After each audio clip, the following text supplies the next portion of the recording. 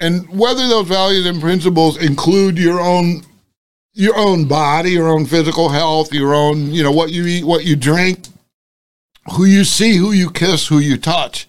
And all of a sudden, some asswipe is compelling you to stick a needle in your body and put something into it that you do not want.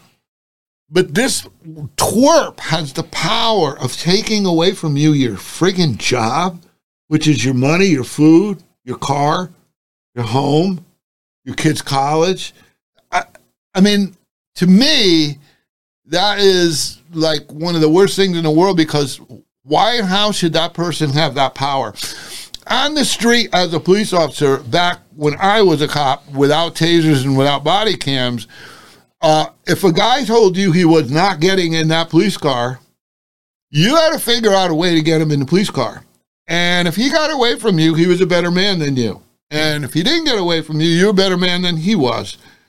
And yet, fast forward to where we are today with some dweeb telling you, say, take special forces guys, take firefighters, take 911 responders, people who saved this country 2.5, 3 years ago when everyone was scared of COVID. Having the power to fire these people, to get rid of them, or to force them to eat shit when they were very proud people, very strong-willed people, very brave people who wanted to serve their community. There's something unbelievably wrong with that. And what is wrong with that is there are too many people walking this friggin' planet right now, walking our country right now, our state, our city, our town, that don't have any balls and are too afraid to stand up to these people.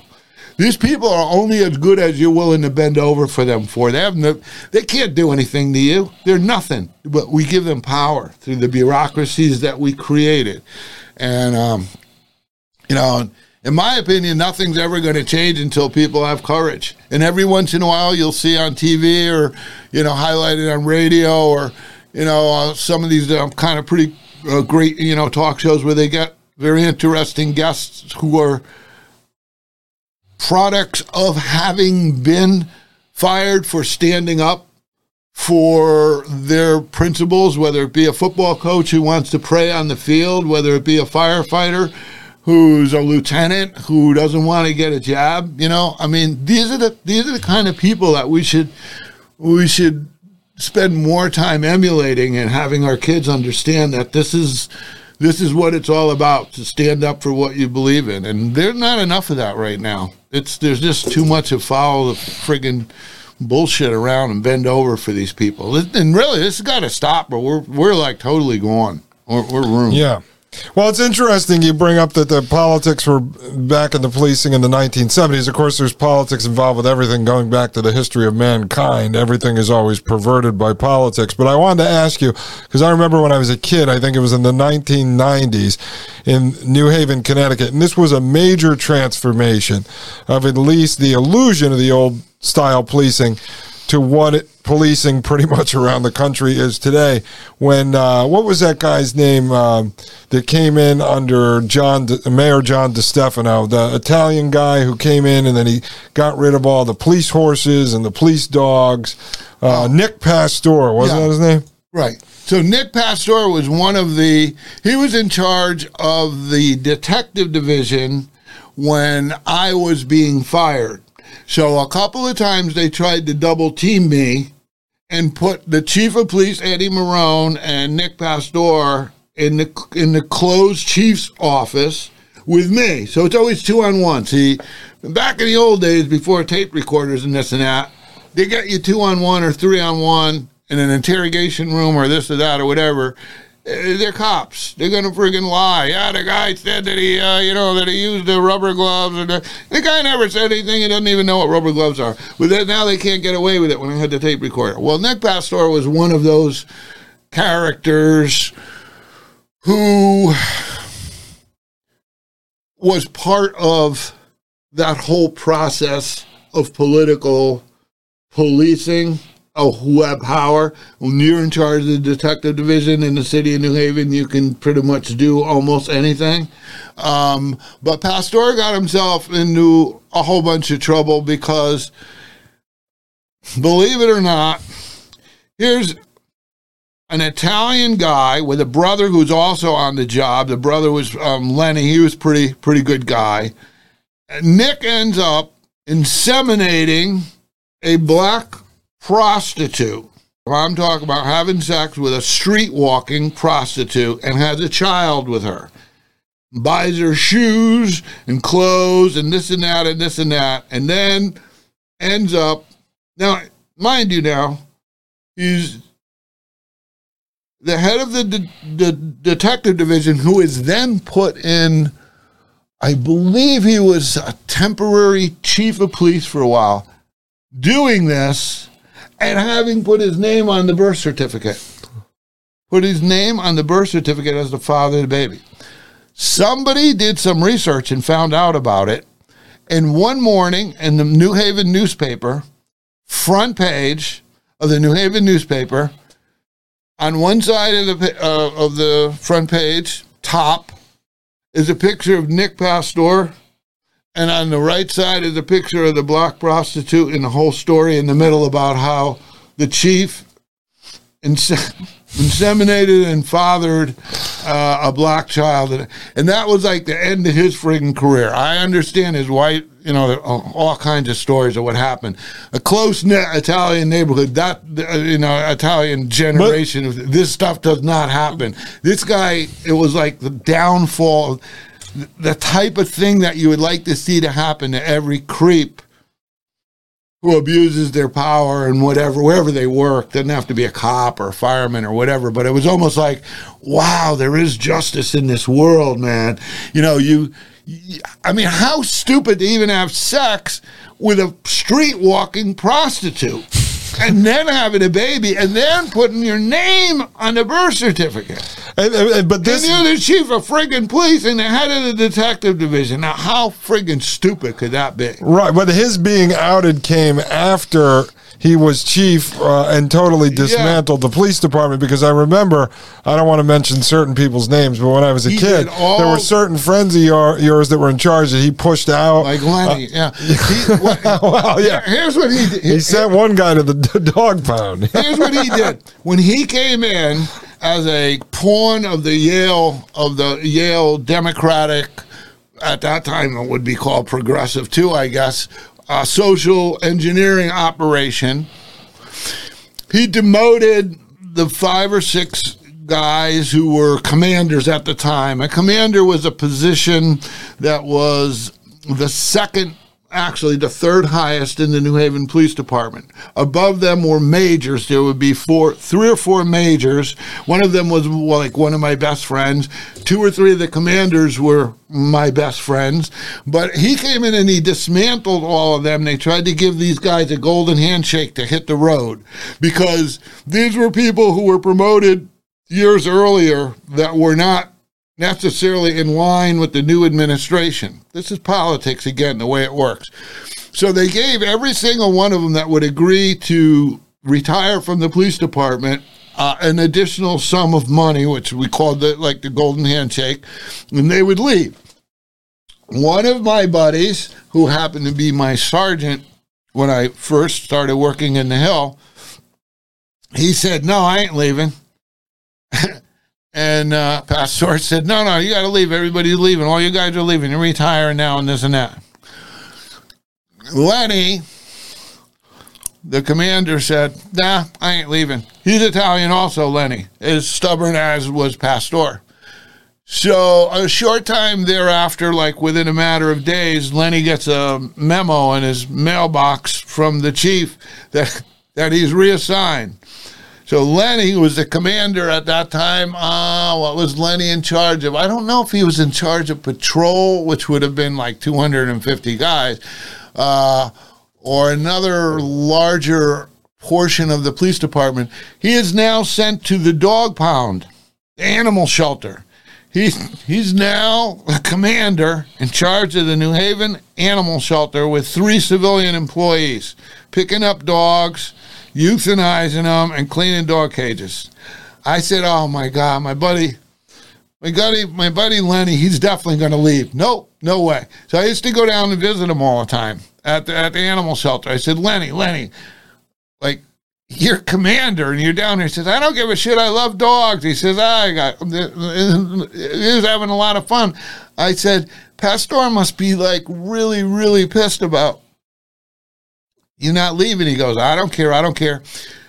After about 6 months of Lenny down there, all of a sudden this article comes out in the newspaper with the picture of the prostitute and the chief and a copy on second page of the birth certificate, a photocopy of the birth certificate listing the mother and the father.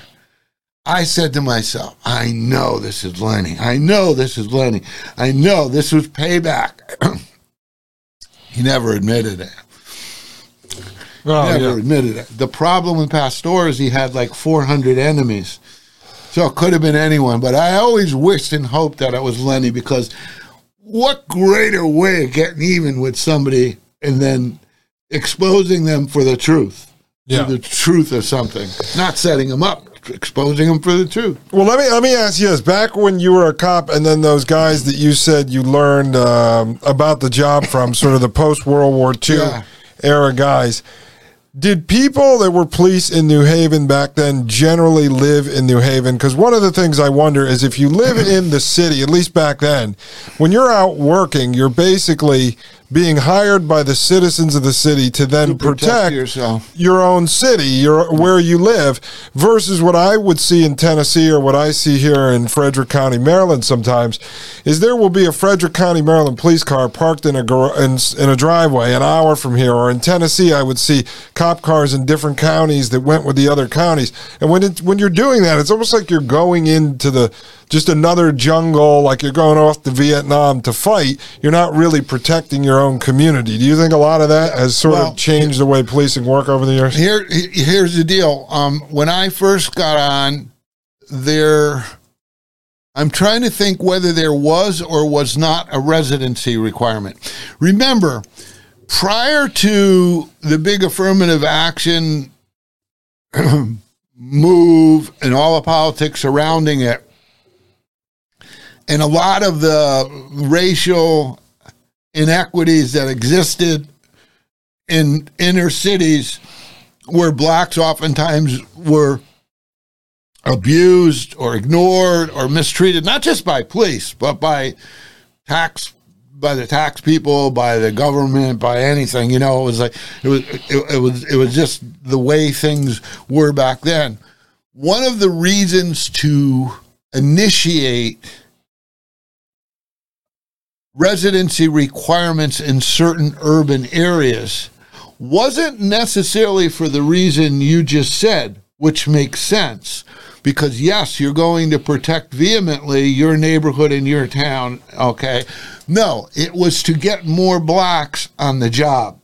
Mm. It was to limit the number of applicants who were qualified by eliminating all of the people who lived on a budding suburb. Mm-hmm. Okay, so what happened starting with my class, which we had college-educated kids, New Haven is surrounded by about 6 colleges, University of New Haven, Yale, Southern, Quinnipiac.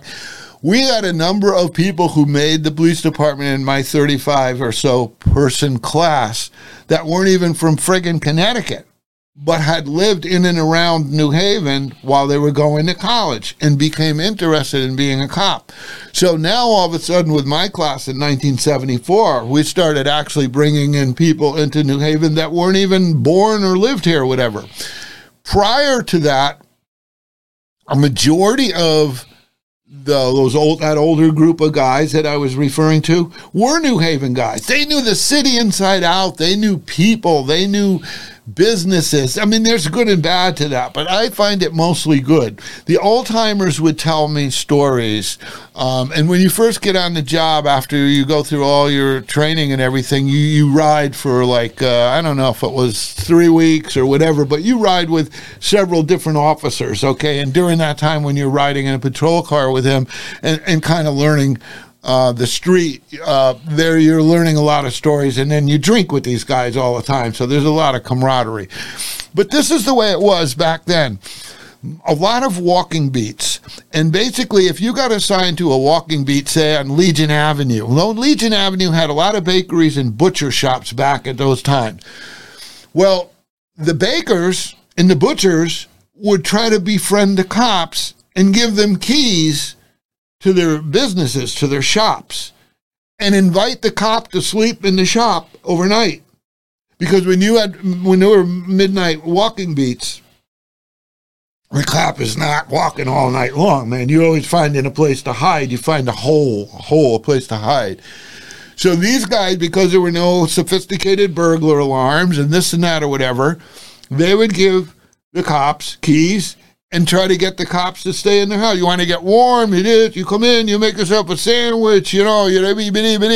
So at the end of those shifts in the morning, what the older guys would tell us is that you would go, if you drove by the police department in New Haven, you would see these guys at 6:30 or 7 o'clock in the morning. The cops had worked all night long with their trunks open, and they would be loading with their trunks of their cars with a chicken, with 6 loaves of Italian bread, whatever they were given these things. They were like, the shopkeepers wanted it that way, and the cops took it. All the diners and everywhere we ate was free. When I first came on the job, the movie Serpico had just come out about 2 years before. It was part of what made me really want to become a cop. That and a situation when I was 16 years old and our family got robbed at gunpoint. There was a shootout. It was a home invasion. That's a whole nother story. But the Serpico movie got you thinking about, graft and, taking money and this and that. So when I first got on the job and I started riding with other cops, and I was a reserve officer before, and we'd go in a diner and we would eat, and the cop would get up to leave, and I'd say, "What about pay?" And he goes, "Oh, you don't pay here."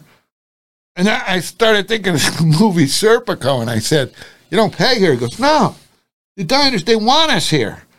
They want us here. If we could sit here all day long, they would give us steak sandwiches all day long. They would give us eggs and this and that. They want the uniform here. They don't want anybody coming in with a shotgun and robbing the cash register. They want the cop here. They want the police car up front." I said, "Oh wow, that's like really, really cool." So it was like a give and take between the community and the shopkeepers, the owners of businesses, and the police officers. It wasn't really necessarily graft. Now, there was probably a lot of shit going on at the upper levels, like we had after-hours clubs and this and that. There were payoffs. New Haven was bifurcated. It had 2 portions of organized crime because it was on the border between the Patriarca family in Rhode Island and the Gambino or Colombo family in New York. New Haven was kind of half and half. So certain things, numbers and gambling and after-hours clubs, stuff like that, were run by 2 different organized crime operations located many miles apart between Providence, Rhode Island, and New York City. I didn't get involved in a lot of that, but you saw it occur because I was taking on raids. We were taking on raids or after-hours clubs. We would all get in a van, and Nick Pastor, of all people, that lineup at midnight. You walk in, you're midnight, you're at lineup, you get your stolen car reports, this and that. There's 20 of you, all of a sudden they tell you, "Guys, well, we're doing something tonight. We can't tell you what it is, but go down the elevator, go to the Sally Port. There's 2 vans. Get in the vans." Get in the van. So you with your buddies, you get in the van. You don't know where you're going. You get in the friggin' van. Stores close. Off they go. You get there. Bango. You're at an after-hours club. Then the BOI, Bureau of Identification, with all their cameras are there. You walk in. You raid the club. You take everything. A big box truck comes. The guys from our maintenance department and the police department, they come. They start loading the bar and the furniture. And there's our cameras of our Bureau of Identification guys taking photographs of everything. So there you are, you're being used as a pawn to raid an after-hours club, and directly across the street, as you raided this club, arrested people, threw people out, and took all the possessions of the club, the speakers, system, the whole thing, and this and that. There's music blaring and blaring and blaring across the street, and all these people walking in and out of an after-hours club right across the street, like right there, like right in front of you. It was like, wait a minute, what's going on over here? They paid the money. They paid, they could stay. They paid, they stay. Well, who's running this? Well, this was a pastor operation. So we closed the one that isn't paying, and this and that. Now, like, you see all that. You're young. You're like 25 years old, and you're seeing it all. It's a city in which you spend a lot of your time. When I was young, I grew up in New Haven for like 6 years. Then we moved to a contiguous town. But I mean, New Haven was where I went. YMCA, played basketball, football, the whole thing, all in New Haven. So New Haven was where I grew up. But you don't know what's going on under the cover, so to speak, until you become a cop and you see all this stuff. But in answer to your question, what happened with the residency thing is, after a while, they started realizing that sometimes you would be better off by expanding your recruiting geography, which would make natural sense, because then you would have a better shot at getting better people. So it's almost like affirmative action, a situation. If you do that, then you limit it. Oh, everybody's got to have a certain skin color. But if you do it by merit and you open the door, then you're getting the best of the best. Well, because politics was involved, they didn't necessarily want the best of the best. But here's what happened. Oftentimes, the people who had the political connections, or their kids did, to a particular board of commissioner, a police commission person, or the mayor, or whatever, happened to live outside the city, at a town or two away. So now, with all the political pressure there was, how am I going to get my son on the police department in New Haven if we live one town away, not in that town? So they changed the ordinance initially, and they said contiguous towns. So then they moved it a whole bigger circle. Then they made another bigger circle, and then they finally got rid of it. Right, so it goes from like contiguous towns to county to state. Right, it was all a game based on politics of who for who. So in the beginning, when it was all residency, that was because because in order for a Democratic mayor at that time to get elected, he had to make certain promises to the black population of New Haven. And one of the many promises that he would have to make them is this residency thing. And why? So we get more black cops. Period. Yeah, no, it's interesting, because I listened to a conversation when I lived in Nashville. It was a local radio host named Dan Mandis, and he was interviewing a gentleman out of Georgia who had been a recruiter for like 40 years. He was retired, a recruiter of one of the biggest police departments in the country. He wouldn't say where exactly. It was an hour-long interview. It was really good, and he was talking about how he used to be able to recruit like the best of the best. Like, you'd get the starting quarterback on the high school football team, and you'd be able to recruit him and get him to be a cop, and then that guy was looked at like a hero, and he would do community outreach, and people really trust the police. And he was saying, and now you just end up basically with the dregs of society, people who have failed at all other things in life, then become the cop. So you literally have the guy who was a criminal yesterday is now the cop, because you can't get good people to want to be cops. Number one, he said, with the pay not really going up over the years, you're not going to get someone for a base salary of $39,000 who's going to risk going out there getting shot, getting bricks thrown at him, or getting in a situation where you talked about proactive policing. They don't even do reactive policing. If you get a call now, and I've talked to cops personally and friends of mine who have cousins that are cops, they said if they get a call at midnight on domestic violence, they don't even pick up their radio anymore. They won't go there because, God forbid, they have to wrestle some guy to the ground and it gets on video. Yeah. They know that the politicians aren't going to have their back, and the next thing you know, they're going to get fired and or have their house burned down, and it's going to be live on all the mainstream media networks. Here's the way I look at it.